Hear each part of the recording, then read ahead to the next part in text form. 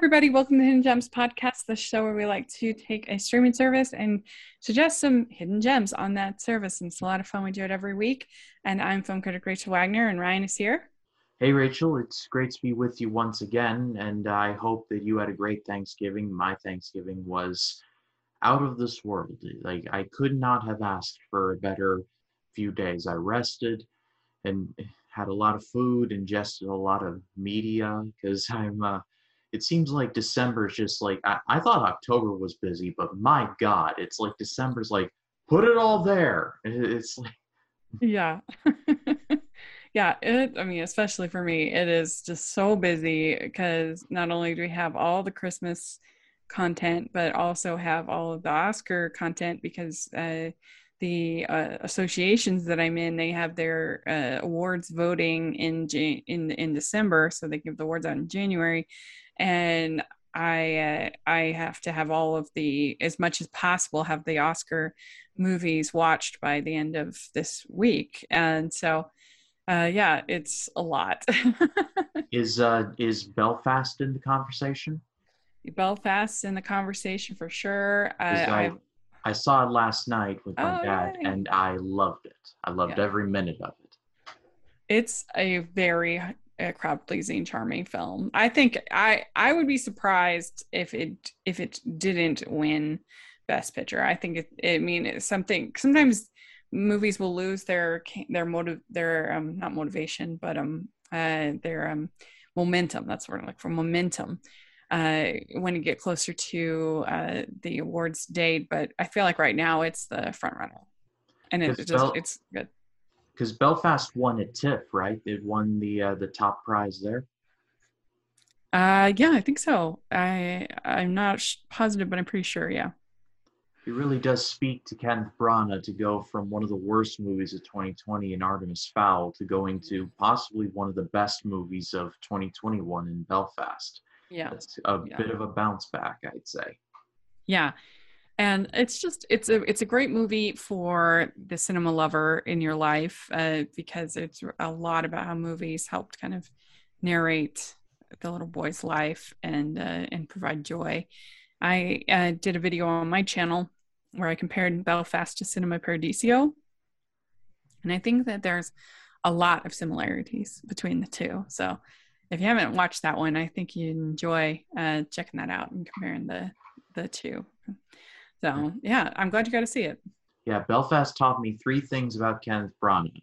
He's seen High Noon more than once. He loves Thor, the comics Thor, and he says something. He directed that movie, and he loves him some Van Morrison. Like, seriously, there are like 5 or 6 Van Morrison songs in here, and I was just like jamming because Van Morrison is awesome. So when these songs were coming on, I'm like, is that Van Morrison again? All right. Yeah.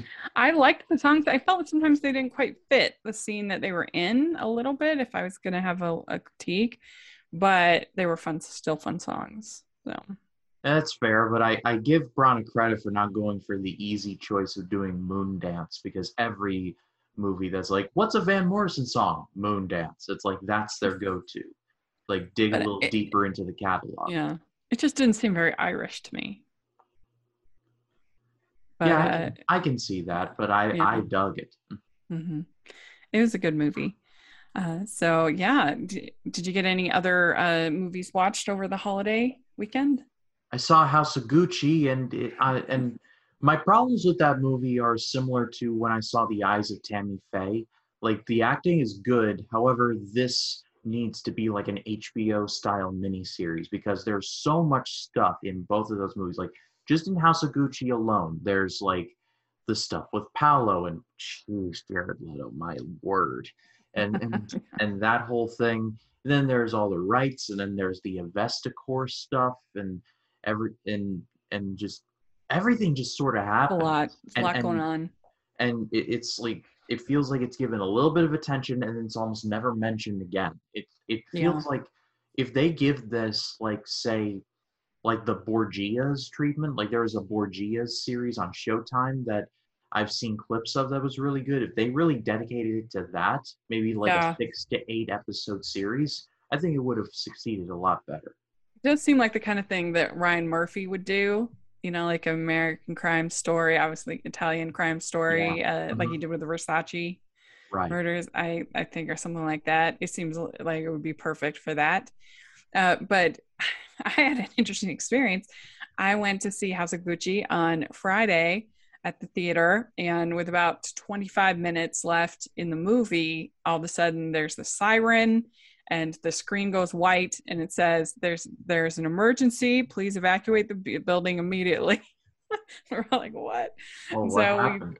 we did, and there, I guess the fire department was there. There was some kind of fire, and I didn't see like any smoke or anything. Or my friend said she felt like she smelled some kind of smoke. I didn't notice that, but anyway, and but the weird part is I haven't seen. I've been looking on the theater social media. I've been looking on because they evacuated everybody, the workers, everyone. They were like, go home, and I haven't seen anything on, like, I watched the local news. I don't know. You think something like that, like a major theater, would have something, some kind of news or something.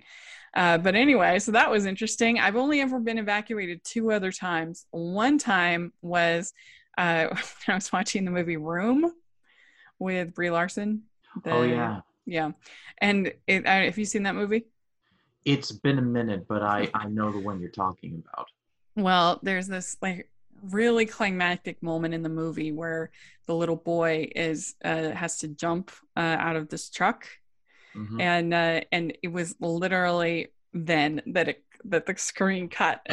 And I mean, I was Wow. lucky because I had already read the book, and so I knew what the story was, and otherwise I would have just been like, ah, like what? Because it was just like they built it and like got you to the ledge and then out.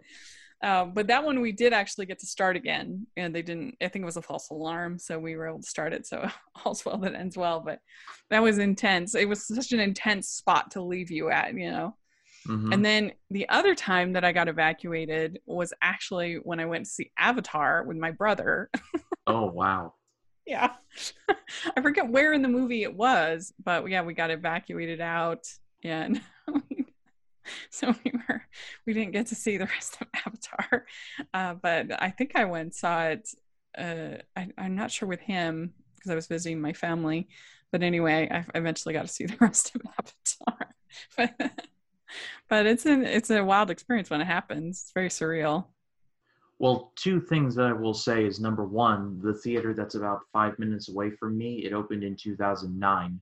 The first movie I saw there was Avatar with my dad. It was in the big theater before they turned it into an RPX. Like that's how old I am, kids. And number two, I know someone. He's a friend of my friend who's a teacher. They take like pulling fire alarms very seriously. So if it was like legit, then they would pull it. And if it was a false alarm, then someone was probably getting. So I Yeah. imagine that it would have been pulled for a pretty serious reason. Yeah, no, I think it was. I mean, I don't think that they would have evacuated all of the employees if it wasn't, if it was, something like that. Anyway, it was an interesting experience. Get to see that every day, and of course, like the sad part is you immediately go to, oh my gosh, is there a shooting? Is there, what is happening? Oh yeah. Which is sad that that's immediately kind of where you go, but there it is. So I don't know I mean, I know the end of House of Gucci because of enough kind of what I've read from other people and stuff, but I didn't get to see it. So I wrote up just a little paragraph, but I didn't put it on Rotten Tomatoes because I didn't, because a lot of people said, oh, the ending is very good, but I think it's like true to life. I think that's what happened. Mm-hmm. Yeah. So anyway, there you go. That was an interesting experience. But which service are we talking about today for Hidden Gems? We're going to be talking about Canopy, and this is episode 6 of Canopy, and this is low key my favorite streaming service going. If I've said it before, I'll say it again. It's one of those services that is just you can go on it and you can find like the smaller movies that you may not have seen. Like I live in Port Orange, Florida, and we're a pretty small-ish city. We're not huge, but we're not small. But we're not really that privileged enough to get, like, say, Parasite. We didn't get Parasite until 6 months after it got released. So they're very slow on the draw. So with a service like Canopy, it's great. Not only is it free, you can get it with a library card, but you can get smaller movies and world movies like French and Japanese kind of stuff. You can get they're slowly adding more documentaries on there and the History Channel stuff. The Chosen, which I'm not sure, Rachel, if you're familiar with that, but Durban is covering a lot of it. Like that show's on there now. Oh, is it? I didn't see that. That's great. I've had it in my watch list forever, and I've been meaning to get to it, but I just never have. If I there's have to one, finish season 2, but I really liked season 1. if there is one point of concern that I have been seeing, it's that they've been slowly adding more popular stuff on there. Like I believe in the last episode I mentioned the Terminator was on there, which I love the Terminator, but why is it in the same service as like an A24 like kind of thing? And just in this time, I saw the Silence of the Lambs in there, like the Anthony Hopkins, Jodie Foster, like that one. And I love that movie to pieces. It's one of my favorite horror movies, but I don't know, it kind of makes me feel like it's going against Canopy's like mission of finding smaller things. So if it's an Yeah. attention thing, fair play. But I mean, at the same time, I don't know. I don't know. It just weirds me out a little. Yeah. I mean, at least both of those movies are very important movies. Oh, sure, You sure. know what I'm saying? So that may Mhm. be why they say, we're gonna have them because they made like a real difference to cinema, Yeah, maybe. that's a good point. Yeah. And there are movies on here like Chinatown. I mean, we all know what Chinatown is, so I'm not arguing it there. So Yeah. it's a very fine line Right. because some very popular movies were also trailblazers. So it's like, what do you put on there for like the film student, but also if you want eyeballs on your site, what else do you put on there? It's a perfect balance that they're trying to achieve. Yeah. Yeah. Well, why don't you go first? What is your first pick? So my first choice is from 1940, or I'm sorry, 1958. It's a submarine movie, and it is called Run Silent, Run Deep. This is one of my father's favorites. He and I watch it all the time. It's one of those where it's like my dad's like, "Hey, Run Silent, Run Deep is on. I'll be right there." Like it's one of those types. It starred Clark Gable and Burt Lancaster, as well as Jack Warden and a couple of other really famous character actors from like the late 40s through the 60s. It tells the story of a submarine captain who gets his sub destroyed by Japanese U-boats, or not U-boats, but submarines. And so he gets called back into action and is out for revenge. And he tries to disguise this mission as more of a fact-finding kind of thing, but his second officer, played by Burt Lancaster, kind of catches on pretty quick that this is more of a revenge mission than an actual, like, we're just trying to do a job here. Um, this was directed by Robert Wise, who I have brought up a lot on this show. He's one of the more versatile directors I've ever seen. He can go from directing something like West Side Story to Star Trek: The Motion Picture to something like The Old Dark House and everything in between. He was like an expert at jumping between really dark stuff and light stuff, going from sci-fi to musicals and just everything in between. And he did it well. And Run Silent, Run Deep is a movie that for understandable reasons it's a bit obscure. It really doesn't get a ton of love nowadays, but I think it really should. Because there's a lot of great submarine action, but at the end of the day, it's a verbal battle between Clark Gable, who was on a bit of a downslope from being the number one man in Hollywood, but still good, and Burt Lancaster, who was on the ascent. And the two just having two generations like going at it with each other. It's really great stuff. And this is a submarine movie, and there's a lot of submarine drills. However, you get the point of, okay, he's making sure these guys are prepared, because when you're on a submarine, you got to have a fifth, sixth, and a seventh sense, because anything can happen out there. And at the end of the day, this is a really underrated war movie, and I think more people should be aware of it. Yeah, I have never heard of this movie. I sounds really fun. I had never, till you put it on the list, I had never heard of it before. Yeah, they go after subs in the Bongo Straits. That's literally the name of where they're going in the movie. It makes me laugh every time, because it's like, we have a mission in the Bongo Straits, and it's like, uh, the bon. Are you sure you don't want to rename that? It's like how in the new Godzilla movie they talk about the nuclear test on the Bikini Islands, and my lizard brain's like, bikini. Yeah. Yeah. I don't, like I said, I feel like most of these kind of movies I've at least heard, even if I haven't seen but this one I had never heard of it before. So that's a perfect hidden gem pick. Very good. All right. Well, my first pick is one of my favorite movies of this year, actually, that's already on Canopy, which is exciting. It's a movie called Together, Together. And I feel like maybe some of my picks I might have mentioned. I don't know. I've lost track of kind of what, whether, what podcast I talk about what things on. But this movie, I really, really, really enjoyed it. And it's very rare that you get a story about platonic friendship, platonic love, and that's what you get here. You have Ed Helms, his character. He is a single man who is having decided to have a child, and so he has. There's a woman that via surrogate is having his child, and so it's their story. The Anna and Matt are their names, and they're sort of going through this experience together, becoming friends. And I just loved it. I thought the script was so great, and I really thought their friendship was wonderful. And I actually liked it so much that my friend Elisa Lucas, who studies friendship for her job, she is actually a communications professor with her research emphasis is on friendship. And so every month for Hallmarkies podcast, Elisa and I, we have a series, we have a show called On Friendship, where we discuss usually a Hallmark movie from the perspective of friendship. But this one, because it was about platonic friendship, and that's so unusual, I decided that we should talk about it for one of the episodes. And we had a great discussion. I'll put a link in the description. But yeah, we had a great discussion about friendship and about the movie. And she loved it, and I loved it. It's definitely will end up on my top 10 of the year. I really thought it was good. And so, yeah, you can watch it on Canopy for free.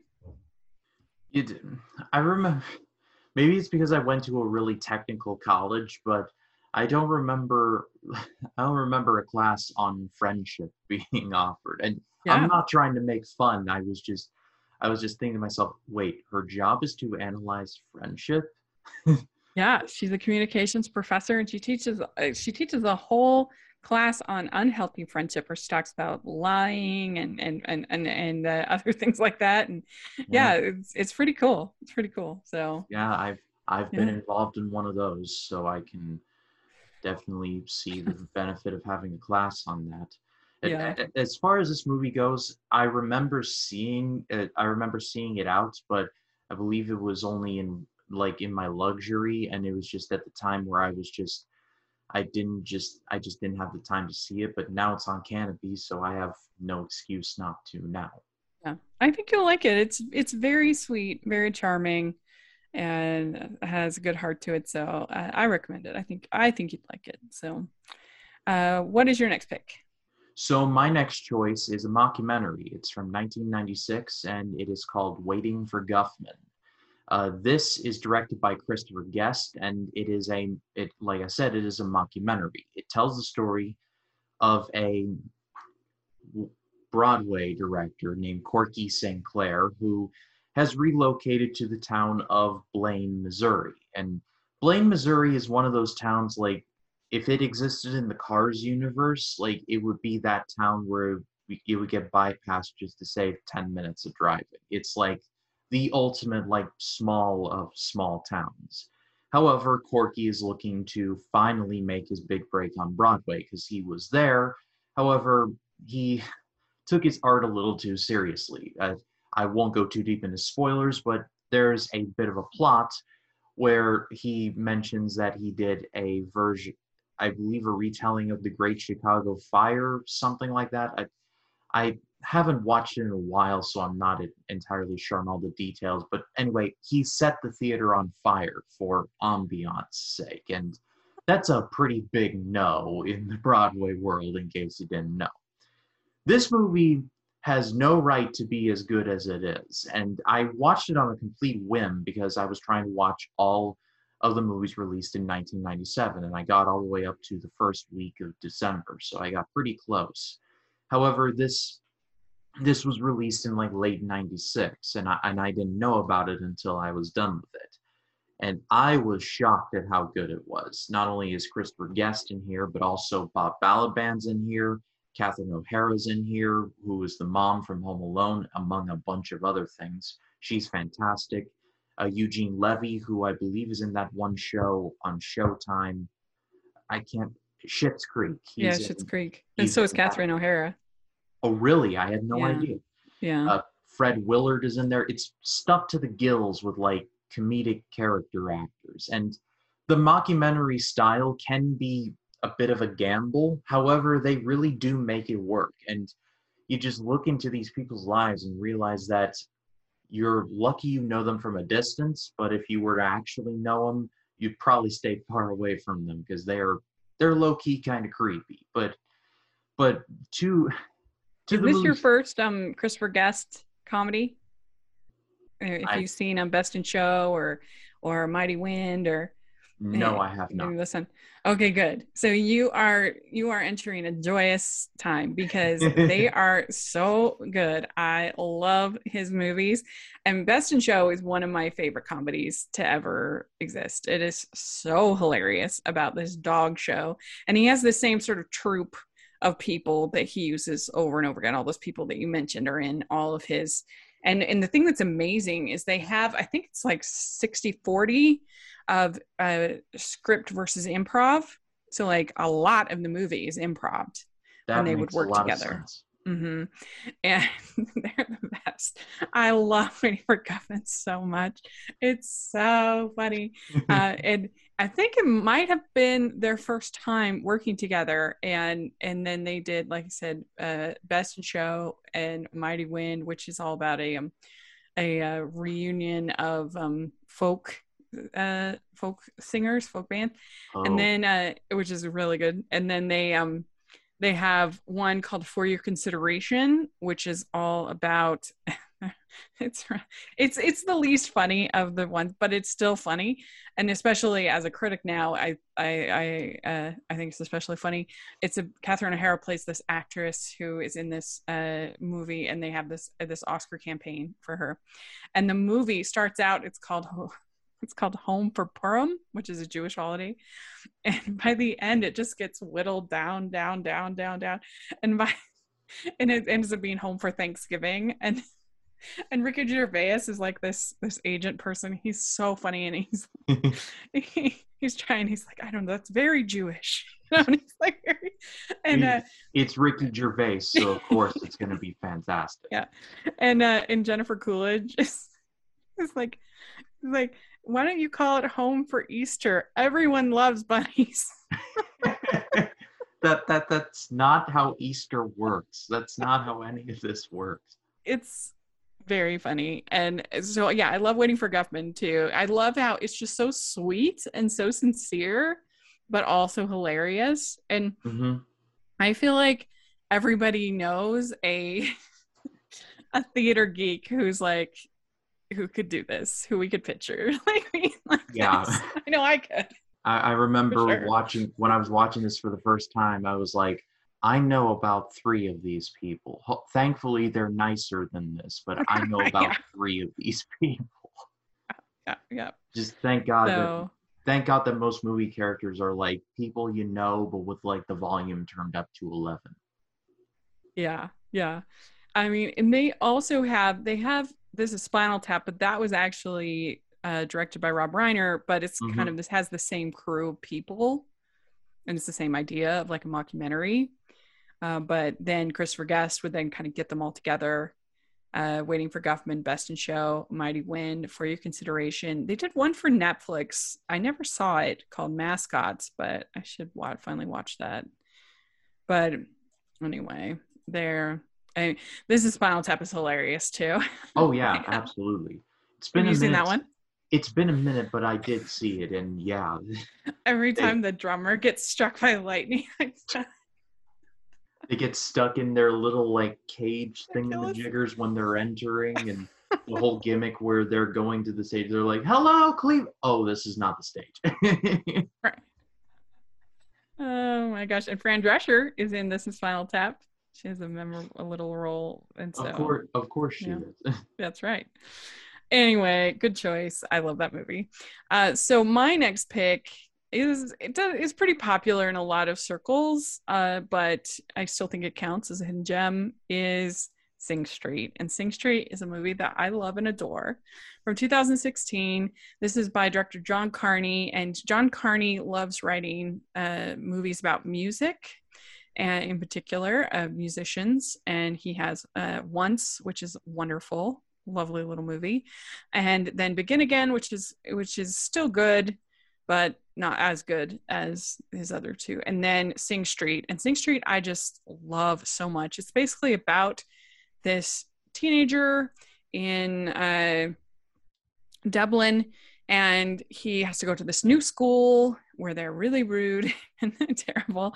And he meets this girl, and he wants to impress the girl. And so he tells her, he says, "Will you be in my music video for my band?" And she says, "Okay."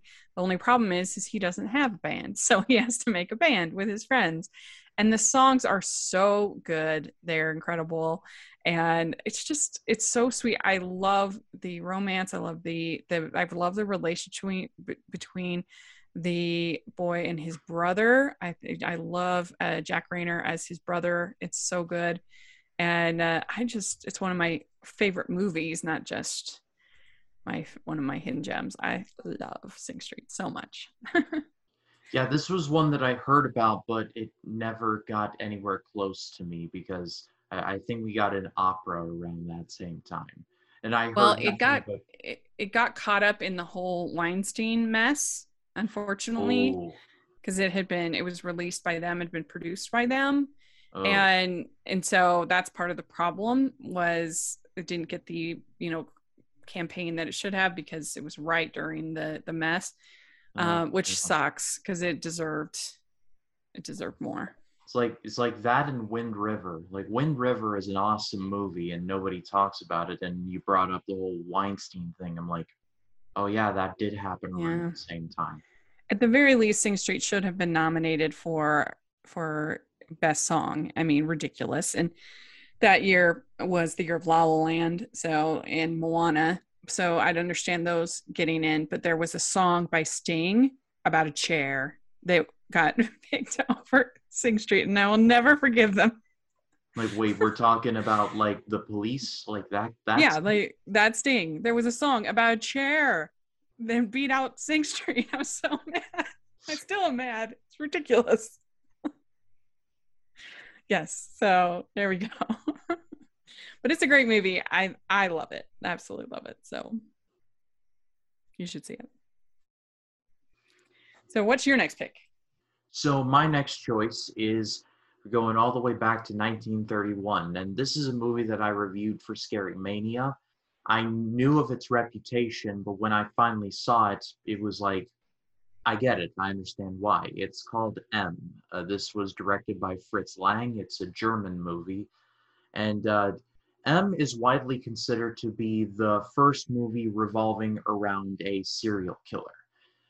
I'll say up front that this is not exactly an easy watch, taking aside the black and white aspect and the fact that it's all in German, so that might be a little like I'm not reading no subtitles, but there are some people out there. However, the content can be very troubling, uh, as Peter Lorre, who was a great actor, like from the 20s through the 50s and beyond, like he essentially plays a child murderer. So there's a meaning. Some people are like, no way, but I if you give the movie a chance, it is incredibly well made. Fritz Lang made Metropolis, which I've also recommended on this show. It was so inspirational to so many directors, from like Ridley Scott to George Lucas and everywhere in between. And not only is M widely considered the first serial killer movie, but it's also could be widely considered to establish the first like crime procedural movie. Like the movie all revolves around a manhunt, and of course we all know what a manhunt movie is. This is kind of like the manhunt movie Rosetta Stone, if you will. And the movie also works when you consider the fact that Fritz Lang was kind of a jerk, so and treated the actors very badly. There's a particular scene where Peter Lorre is in pain, and because he had to do this one scene where he fell down the set of stairs 10 times. Now you fall down stairs one times, it's terrible, but you have to fall down 10 times, like you can only imagine. And some of the acting, you can't tell if it's really Peter Lorre just being like, I'm so done with all of this, or if it's the character. It's a bit of black and white. So if you do watch this, I recommend a good amount of caution. However, I do recommend it. It is a piece of horror history. Like 1931 was such an excellent year for horror. Dracula, Frankenstein, and also M, all in the same year. Like, it was a loaded year. Another one I had never heard of. I had not heard of this movie, so that's very interesting. It sounds like an interesting watch. Mm-hmm. Yeah, like I said, definitely of its time. So more modern cinephiles are going to be like, I don't know, but trust me, give it a shot. It is it's far scarier, and its social commentary is done better than like half the horror movies I've seen this year. So that really says something. Yeah. Interesting. Well, my next pick is a movie that the next three movies are movies that I talked about on the Criterion Project with my friend Conrado. So if you want to check that out, you should. We had some really good discussions. And this one is The Red Shoes is my next pick. And this is from 1948. And this, amongst cinemaphiles, this is very popular. It probably wouldn't be considered a hidden gem, but I think amongst the average population, it was really less known. But this is a really good movie. If you like, which I know you do, if you like movies like Whiplash, I think that you would like this movie, because it's about this dancer who is being pushed and pushed and pushed and pushed, and she wants to be the greatest dancer but then she falls in love, and so then she's sort of forced of like, what do? Do I give myself to the dance, or do I allow myself to be in love as well? And so it's absolutely stunning. The dance sequences are really beautiful. She has these red shoes that kind of have powers of their own in a way, and so the dancing is incredible. Cinematography is really great. It's a beautiful movie, and it's a long movie. It's maybe a little too long, but I still definitely recommend it. It's very good. Well, you know me, I love me some Whiplash. I mean, Yeah. that movie's kind of the reason why we started this whole thing. Right. So anything related to it, I'm immediately interested in. Yeah, I mean, it's not like directly, but just in the sense of like obsession, and how much do you give yourself to something like that? So I think you'd like it.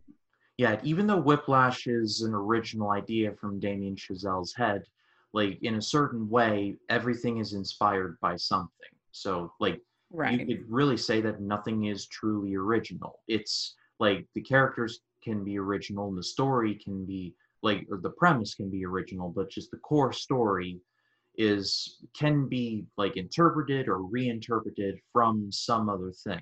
It's the quality that really matters ultimately. Right. Yeah, absolutely. So what's your next pick? So my next choice is a mini series from 2012, and like I said, Canopy started to add more content from the History Channel, which can be a bit of a mixed bag. However, this is one of their better series, and it holds a lot of memories for me because I actually watched this as it was coming out. It's a series called Mankind: The Story of All of Us, and This is a bit of a spin-off of a similar series they did called America, the Story of Us, which is all about American history. Instead, they cover everything from the Big Bang up to about 2011, 12-ish. So they cover a lot of ground. However, I think they do a very admirable job of trying to cover just everything that happened in the human race and Uh, not lingering on one thing too long, but saying this thing happened here, which led to this thing happening here, and like the invention of like copper into tin, and then tin into steel, and so on and so forth. The series is narrated by Josh Brolin, which, considering the fact that people know him today as Thanos, the guy who wiped out half of humanity, it's rather ironic for him to narrate a series about humanity. I think right. that I think that's a bit ironic, but he does a great job. He's got a voice, like the voice that he has is just excellent. And ultimately, I what I love about this show is that the talking heads are good and it touches on like it gives you a little bit of everything. It doesn't just focus on like one period for a really long time, jump and then focus on another thing. I legitimately learned stuff from happening. Like I remember there was this one Chinese emperor, I can't think of his name, but he took mercury because he felt like that would keep him immortal. It wouldn't, but it was fascinating. But under his watch, gunpowder was invented. So much like most things in life, bad things happen, but out of the bad, a lot of good can happen as well. So it's Yeah. ultimately up to us what we do with it. Yeah, I saw the American one of that, but I've never seen this one. And the American one was like a tiny bit gimmicky. It had like a lot of celebrities and stuff like Donald Trump, I remember was on there and Oh things yeah, like that. that was before the whole president thing. And then Yes. like I at the time I was like, oh, that was the guy from Monday Night Raw. Oh, those were the days. But anyway, that's neither here nor there. Yeah, it had Trump, it had Hugh Hefner, it had just some weird people Oh I yeah, had the that Hef included. was in that one. I own the DVD. I have not watched it in years. I really should watch it again just to see like Yeah. not like make fun of the history or anything because like that can be a whole different thing, but just how the show was put together. It'll be interesting to see this other one for sure. So interesting pick. Well, my next pick is called The Black Stallion, and this is definitely, I admit it, it's a stretch for Hidden Gem, but hopefully it's kind of old enough that maybe some people have missed it. But this is one of the most iconic family films to ever be released, and it is about a young boy who gets to become friends on a ship with a black stallion that's a wild horse, and then they get shipwrecked and they become friends. Then they help each other survive until they are rescued, and they have just this very powerful bond. And it's a beautiful story. It has a really famous score. The music is very well known. I think it won maybe even best score or cinematography. The cinematography is beautiful, but it's a great movie. I mean, it's the standard by which all boy and his horse or boy and his dog, yet in Old Yeller, kind of the standards that all other movies that have been released since are gauged by. It's great. Yeah, I've always heard about this one. I just have never seen it. I keep confusing that with this one other horse movie. I think Disney did it. It was like Flicka or no, it wasn't Oh, Flicka. my friend Flicka. Yeah, that one. Mm-hmm. Yes. Hmm. Well, and then there's others. There's others. National Velvet, that would have been before this. Um, so there's some others obviously because this is 1979, but this one is very famous. So yeah, you should. It's if you get a chance, you should check it. It's really good. But what is your last pick? So my last choice is probably going to be my most controversial choice on my list. It's from 2017. It's a horror movie called It Comes at Night. Now, when this came out, I think this was my first real exposure to like people being divided, like in terms of like people either loving it or absolutely hating it. And as usual, I can understand both points of view. It's weird, when people say a movie is divisive, and I actually watch it. I can understand both points of view. I can't say like, oh, one's clearly in the wrong, because I guess I have an understanding that like all movies are subjective and people will watch one thing differently than the other. That's how it is. However, I guess I fell into the love it side of It Comes at Night, because atmosphere is really the key here. It tells the story of a family who is hiding away from a hidden disease. The disease is never really explained. However, it contributes to people actively going crazy. And so the movie does a good job of balancing of the, is there actually a disease, or is it like some kind of cabin fever, or maybe it could be both. The movie has truly disturbing dream sequences. Like, my mind was blown when I first saw this, and I was like, this movie stayed with me for quite a bit. And like I said, I can understand, because there are people who actively just do not like this movie. They think it's slow and boring, and I can totally understand why. However, this is one of those movies where I was like, I think I need to turn on some lights when I get home. Like, it's one of those kinds. Yeah, I remember it being really controversial and having a very low cinema score. I remember that. I have not seen it, so 'cause I'm a wimp I when it comes wouldn't to horror. I wouldn't be surprised if it had like an F cinema score, Yeah, I think it does. like oh, it does. I'm pretty sure. I don't quote me on that, but I'm pretty sure it's one of those ones that they had an F cinema score. Uh, I think so, but it had a low one. I remember that. It was definitely very, very low. Right, right. Very interesting. Well, my last pick is a interesting movie from the history of animation, which of course you know that I love animation.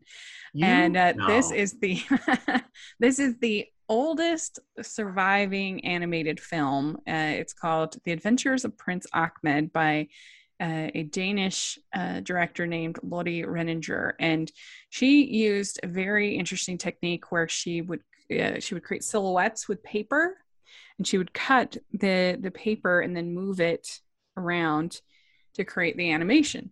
And it's really pretty impressive. I think someday they should make a movie about her, because I mean, she is. I mean, they're always looking for female directors, and here you've got the first major animated film that, or the first animated film that's still survived, and her friends making these movies. I just think she's a really interesting person. But the movie itself is it's the Arabian Nights, it's Aladdin, and the way that she actually uses color, because she puts color behind the silhouette, a colored paper. Mhm. And so you see the silhouettes move, and you get the whole story, and it's really creative and really still fun to watch. And it's just barely over an hour, so and it basically, like I said, tells the Aladdin, the Arabian Nights story, and it's really fun to watch. Yeah, I was actually watching when Marnie was there. Spoiler alert, cheap plug. I've got a review coming up. If it well, by the time this is up, it will already be up.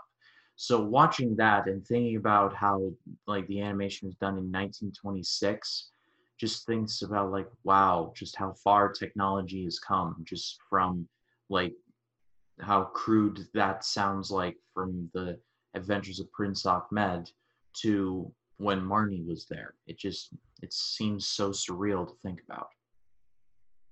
Yeah, I mean, there really is a quite a journey, and you can see how influential Lottie Renninger was, especially in stop motion world, and for studios like Aardman and Leica, people like that.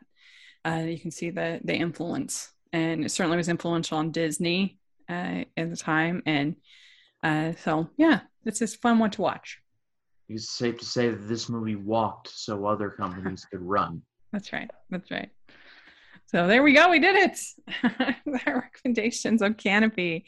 There's so much good stuff on there. So make Hmm. sure you take a look and let us know what you've been watching on Canopy. Yeah, Canopy really is a treasure trove. Like there's something for everybody there. Yeah, absolutely. So Ryan, where can people find you? They can find me on Facebook, Twitter, Instagram, and Letterboxd at RyanCam20. Then there's, of course, my YouTube channel, which is just called RyanCam. I want to thank everybody for checking out my Encanto review. That review blew up. I think it's either close to 50 views or is about to be at 50 views, which for my channel is just nuts to think about. So I thank you all for checking that out. Also, throughout the rest of November, which is just a couple days, I'm going to have reviews up for When Marnie Was There. I just have 2 Ghibli movies left to review by the end of the year. One is that Earwig movie that nobody likes, so pray for me for that. And Nausicaa, The Valley of the Wind, which is strangely, like, is weirdly not a Ghibli movie. It's like, it is, but it isn't. It's weird. Are you going to do Castle Cagliostro, the Lupin movie? No, I think I will do it in an isolated, but I'm just bouncing it based off of their Wikipedia page, just off of works, and then all of them listed there. That one is Miyazaki's first feature that he directed. But yeah, it's not technically Studio Ghibli, but it's pretty fun. Considering that he's coming out of retirement, I definitely will have to be reviewing it now. Yeah. Cool. And as far as the rest, I got a Daniel Craig Bond review and ranking video that has been long delayed, but it will be out. And then all throughout the month of December, it's going to be my series, The 25 Reviews of Christmas. I'm going to be reviewing 25 Christmas movies in 25 days. First couple of reviews are Christmas in Connecticut, It's a Wonderful Life, the Scrooge movie starring Alistair Sim, and White Christmas. So it's like my greatest hits list. So That's a lot of Christmas fun going on there. I've got my decorations all set up. I don't know if you all can see them back there. My stockings are just kind of lolling off to the side, but they'll be up, they'll be out. It's about to be Christmas time, so a lot of fun. Also, I'm venturing out to do collabs with the Suit Up Geeks, and I'm going to be defending my trivia championship in an action movie battle coming up, and doing collabs with Brevin Fleeks and Games and Jacob Martin. So a lot of stuff going down. So if you want to check me out, please do. Definitely check it all out. And you can find me at Rachel's Reviews, all over social media, iTunes, YouTube, and on Rotten Tomatoes. So check that out. And also make sure you check out the Hallmarkies podcast. Got lots of fun stuff going on over there. We have like 9 episodes this week, which is bananas, but I'm excited. So make sure to check that out. And and thanks so much, everybody. And we will, we'll talk to you all later. Bye, everyone. Bye.